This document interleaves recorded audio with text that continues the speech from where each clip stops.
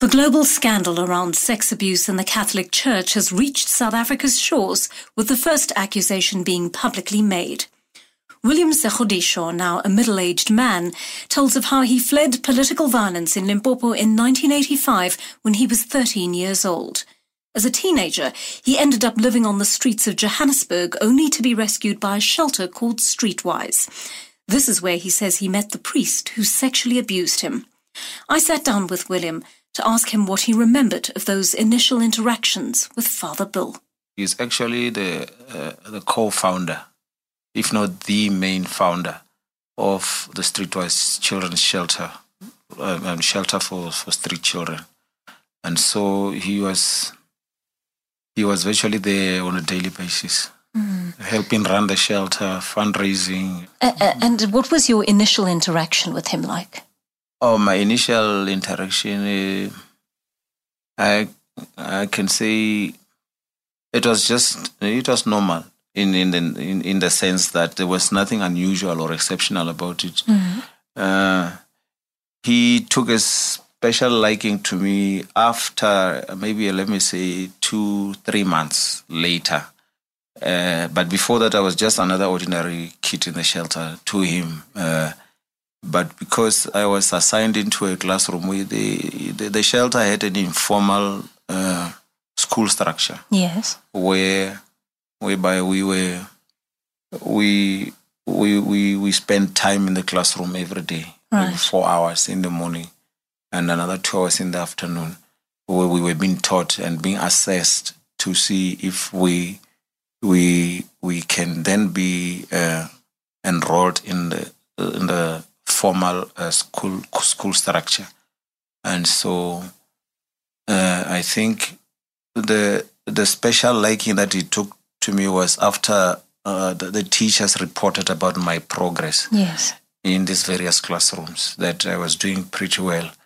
You see, most of the kids that were at the shelter were already damaged by drugs and street life. They already picked up those habits from the streets and using drugs, and so some of them, they were not material that could still be returned to the school. Yes. So I'd managed throughout my time on the streets to stay away from drugs and alcohol. So when you got to know him, I mean, how exactly did he approach you with offers of various things like a better education and the like? Yes. He one day, the first day, he invited me out to have a meal at I can't remember the place where it was, but it was in Newville. It was a restaurant in Newville. Yes. And that's when he first broke the news to me to say that he was impressed with my progress so far at the shelter, and that he saw a very, very good future for me going ahead, and that I was different from the other kids in that I was performing well in the schools, in the classes. Yes. And that he had plans for me to find a boarding school for me and yes. Find a sponsor for me that will send me to a good school. Did you have any idea at that time what you would have to trade off in order to have those promises fulfilled? None whatsoever. I thought God was just answering my prayers at long last, because it's not the kind of life that I wanted. Always strive to get an education, coming from a family that had none. No one in my family had ever gone beyond basic primary school education. So I saw myself as the first that would actually accomplish some education within the family. So I was excited by the news. I was very happy. William, it seems bizarre, though, that as a boy of that age, you were invited to stay with Father Bill and share his room in the priest's dormitory at Christ the King Church in Doornfontein. What was it like as a teenage boy sharing a room with an adult who wasn't even related to you?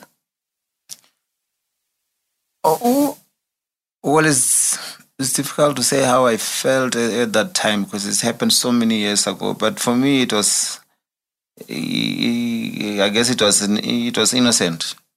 I didn't think anything of it, I suppose, until I then started to get an idea as to say why I was being, because you see, it didn't happen the first time I went to sleep with him in his rooms. Yes. But the second time, then he then offered me some alcohol, which was strange. Yeah, knowing what I've told him about how I feel about alcohol. Yes. I come from a family that was ravaged by alcoholism, and I didn't like alcohol at all.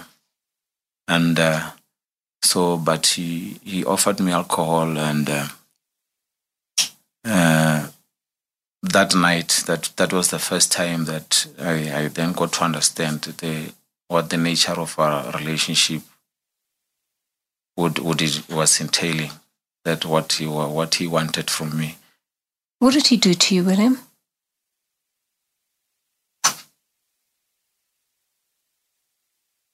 Well,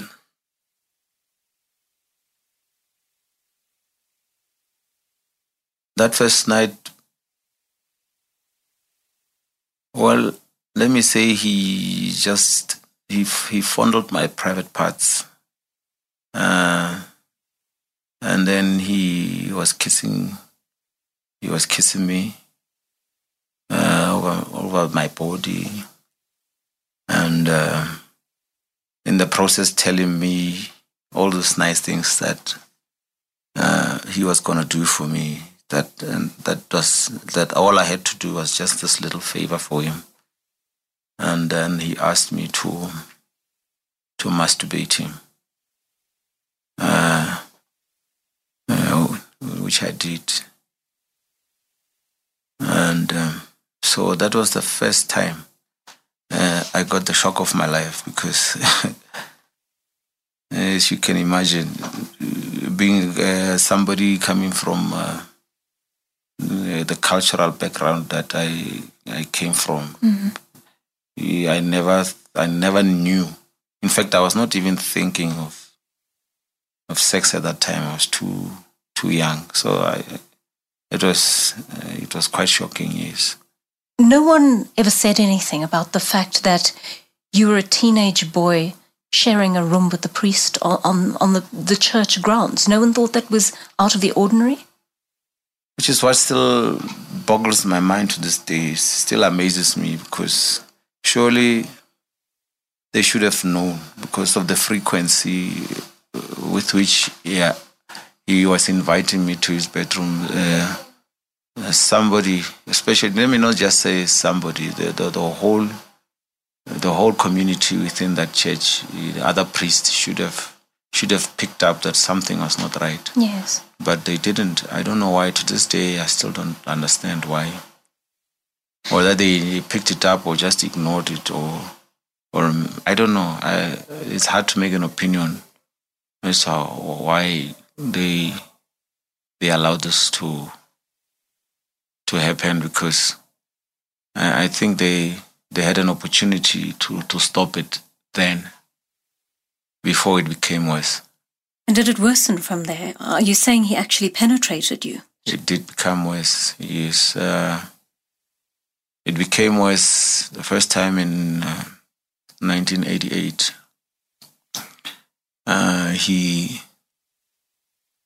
He booked a holiday for me and him at this place called the Big Fisherman in Amanzimtoti in KwaZulu-Natal. Yes. And again, when we were there, he plied me with alcohol, and he penetrated me that night. He raped me that night. I can't remember much of the rape because I was under the influence. But in the morning, I felt the pain. Yes. What was your interaction like that following morning when you woke up and you realized? It's funny, Joanna. I remember it as though it happened just recently. And it always upsets me to speak about it.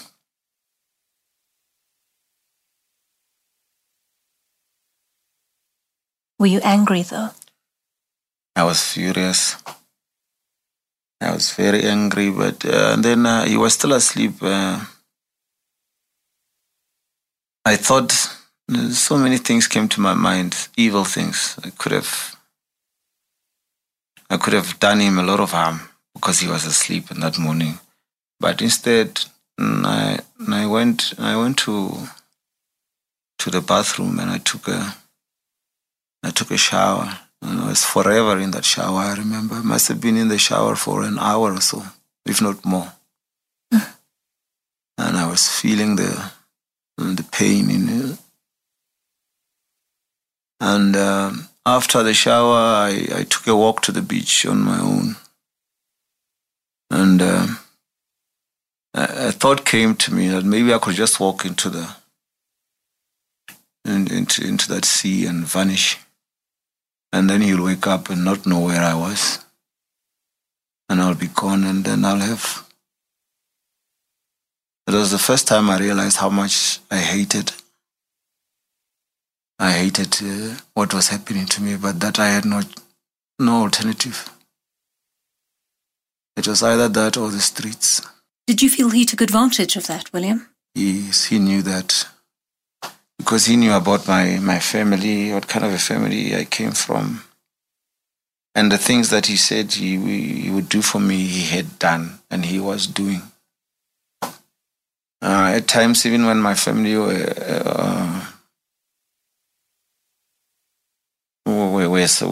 in need of something, I would ask him for something to send home, and he would happily oblige. And so even though I was at school, but I was also taking care of my family on the sides. Mm-hmm. And that was through him. But I confronted him that day. What did you say to him, William? I told him that it had to stop. I begged him.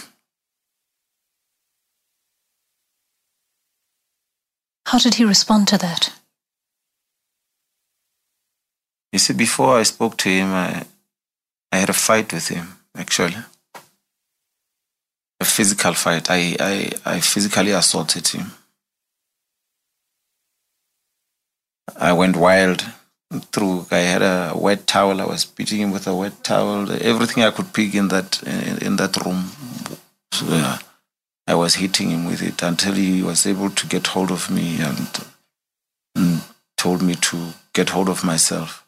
And then I said, I know what you did to me last night. I told him, I know what you did to me last night. You penetrated me.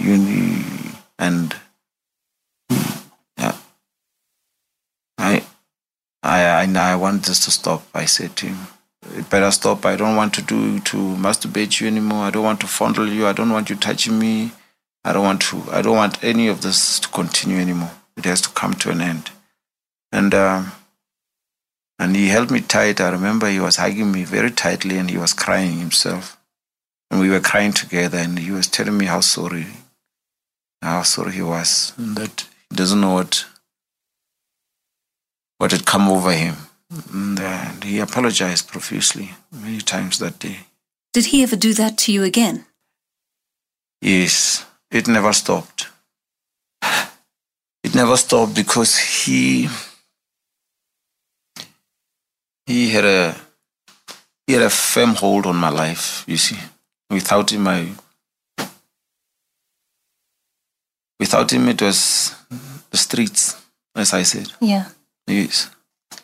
Was there no one else you could go to at that time? Didn't you feel there was anyone that you could tell in order to get yourself out of the situation, William? Who was there to tell, really? I couldn't. I was at a school where the majority, in fact, everybody, in terms of the staff, the teachers, everybody was white.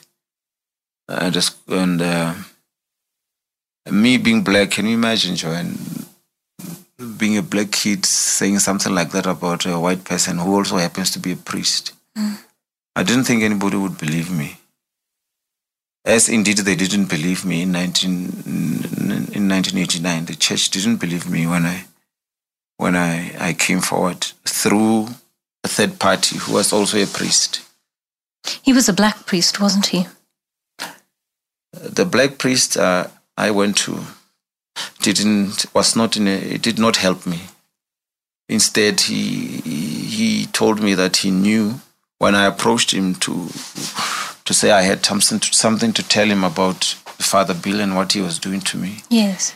He said to me that he thought he knew what I was going to tell him and that he didn't want to get involved, and that rather I tried to approach the superior myself. And it was very difficult to have access to this. Of course. As a teenage boy. Yes. Yes. So I was disappointed in him that he could not help me at that time. But I suppose he had his own reasons. You let it lie for many, many years, and the abuse finally came to an end. I think about 6 months after that conversation you had with the black priest. Yes, I did approach the other priest, who unfortunately had also, on 2 occasions, taken advantage of me, molested me. And I went to him and I said, look, Father, you did this to me, but it was only on 2 occasions. I'm begging you, please, now this has to stop. I need you to tell Father Bill on me, to the superiors. And then I make a promise to you that I will never tell anyone that you also did the same to me. And so that's how it came to be that I made that promise to that priest that I won't tell that he molested me if he were to help me get out of that situation by telling the superiors of the church. He must have said something, because Father Bill was transferred soon after that. Yes, he did say something, because the following year in 1990, Father Bill was relocated. They say to England today, but I don't know how authentic that is. I don't know, but they say he was relocated to England in 1990. And once he was relocated, you see, I used to be an altar boy. Yes. At the church also. And so once Father Bill left, I became an undesired somebody within the church premises. They wanted to have nothing to do with me. And I was still at high school, yes, doing grade 9 at Woodmead. Yes. And suddenly I had no support structure. The church said they want to be paying for my fees. They literally told me to go back home. So... Did you go back home, William? Not immediately, no. I stuck around thinking that maybe they will come around to, maybe to show some, to understand me, to believe me. I wanted so much to be believed. You understand? You see, Joanne? Yes. I wanted so much for them to believe me, and it hurt me so much that none of them wanted to believe me. So they made me out to be a liar. to say that I was lying, maybe because I had lived on the streets before. They saw that they knew these things. William, who would believe him against this white priest, Father Bill, this man of integrity. So they just shut the doors on me, and it was, I couldn't go home also because of, I feared, not so much feared, but what would people think of me? Because I mean, they knew back home now.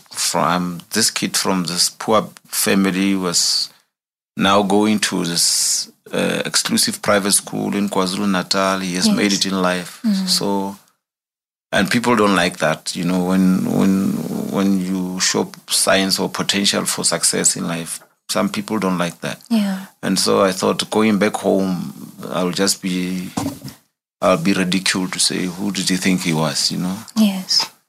And so I stuck around. William, you're now a man in your 40s. Yes. What effect has this experience had on your life? Hey, Joanne.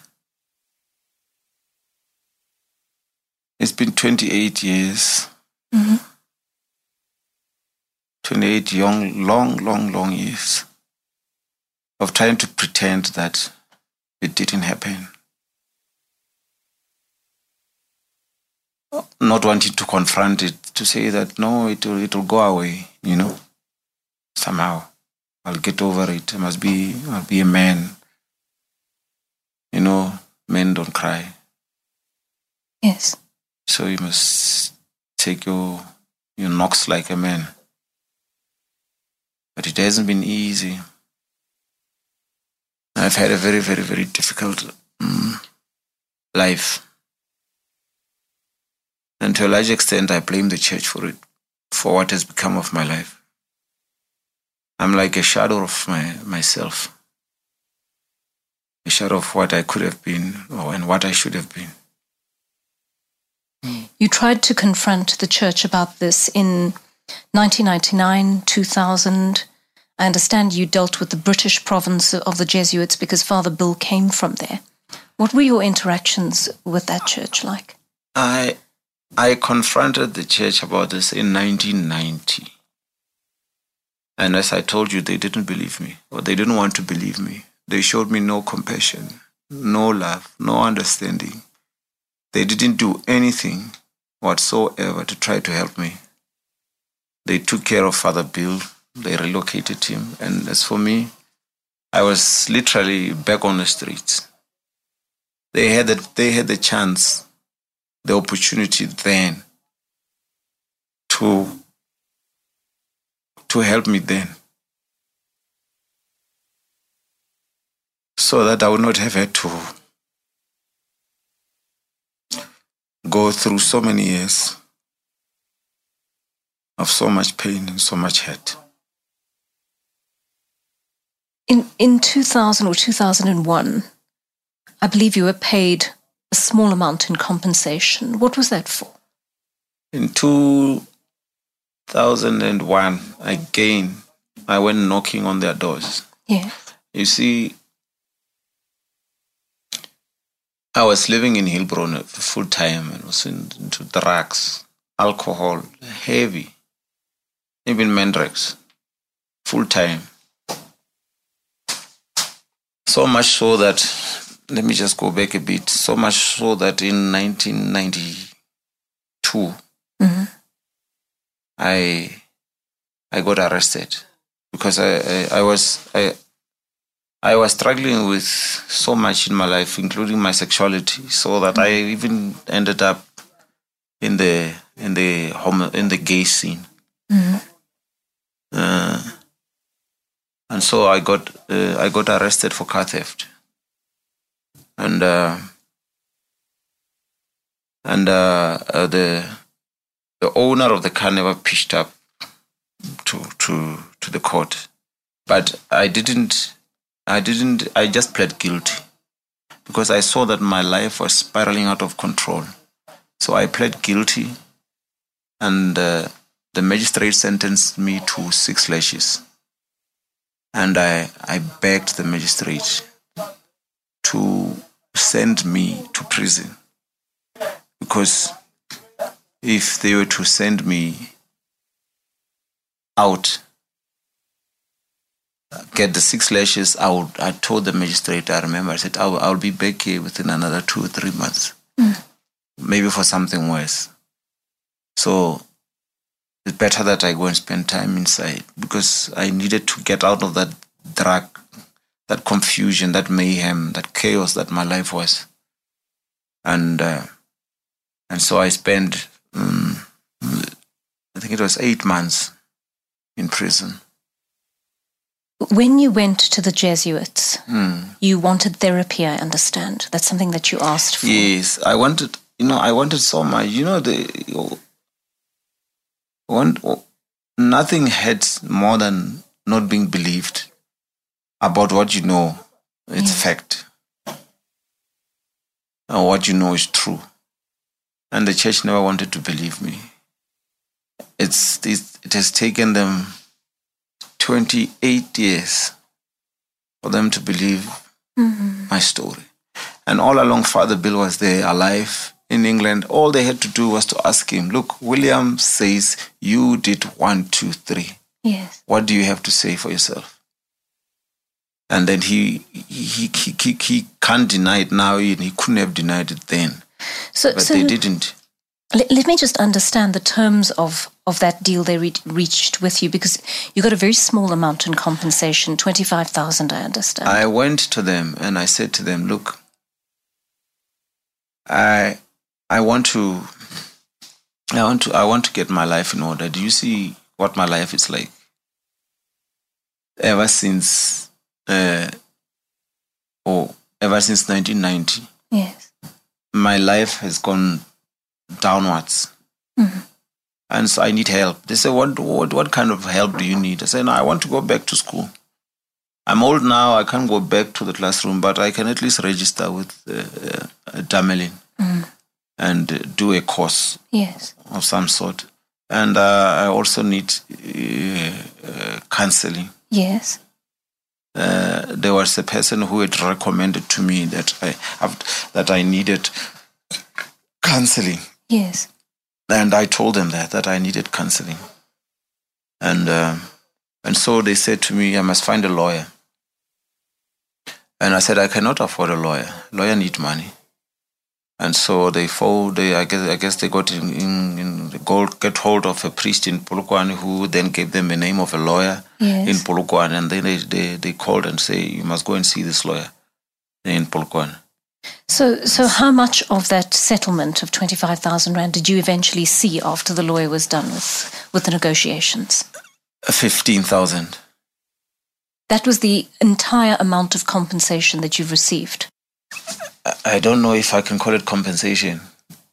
I don't think it was compensation, because I didn't go to them asking for compensation. And they said this. They were giving me the money out of compassion. Yes, a way of saying they were feeling sorry for me. So there was no, if I understand correctly, the Jesuit church, or that denomination of the church, dealt with you directly. There was no contact with Father Bill. Was there ever an apology from him, or an acknowledgement of wrongdoing of any kind? Even then, they told me that by giving me that money, they are not acknowledging any. They still refused to believe me, even in 2001. They said it was out of, let's say, even pity for me, so that I could just go away. He's sort of saying, William, yes, 25,000, just go away, because we don't believe that what you said happened. They said to me, even then, 2000, we will investigate. Was there ever an investigation, to your knowledge? Well, if there was one, I was never consulted about it, Joanne. I was never consulted about it. There was never a time where an investigator or a lawyer or whoever they appointed to conduct the investigation contacted me, and they knew my address, my contact details. They knew how to find me. So, but they say that an investigation was done. And I have a problem with that because I don't understand how they do their investigations when you have to. I am the one who came forward to say this happened to me. Yes. But the investigator should have been in contact with me to hear my side of the story. Yes. But that never happened. William, what are you hoping will come out of speaking out about it at this time? Do you want to bring a criminal case against the church, a civil case against Father Bill and the church? Do you want compensation? What is it you're seeking at this point? What I seek is justice. I'm angry. I'm a very angry person when it comes to the church. They have finally, after 27 years, they have said to me that they are sorry, but their sorry is not enough. I feel it's too little, too late. Mm. Because they've ruined what could have been a very productive life. My understanding is that Father Bill is now a man in his 80s. He's 84. And I understand he's dying of emphysema, although his faculties are intact according to a recent assessment that they've done. So theoretically, he should recall what happened. Yes. But that doesn't mean it would be easy for South African authorities to extradite him here, especially if he's living on borrowed time. Do you want British authorities to take up this case? I should hope so. That's what I would really like to see, because now, in a court of law, he has to take a vow, an oath, Yes. He has to take an oath to say that he would tell the truth, the whole truth and nothing but the truth. So if he is still denying wherever he is that happened, he can't deny it in a court of law. Otherwise, he would be no man at all, or some sort of a beast. We know the trauma will never, ever go away. I can see it etched on your face as you sit here, 33 years on. What do you believe would give you some measure of closure and peace, William? They can start with his apology. You see, yes, I have an apology from them, but I feel it's impersonal. It's not his apology. It's not his apology. I want his apology to start with. If I can get his apology, it will be a good start, because it will be an acknowledgement of the truth that I've been trying to tell for the past 27 years. It would vindicate me to say that, no, I'm not a liar, you see.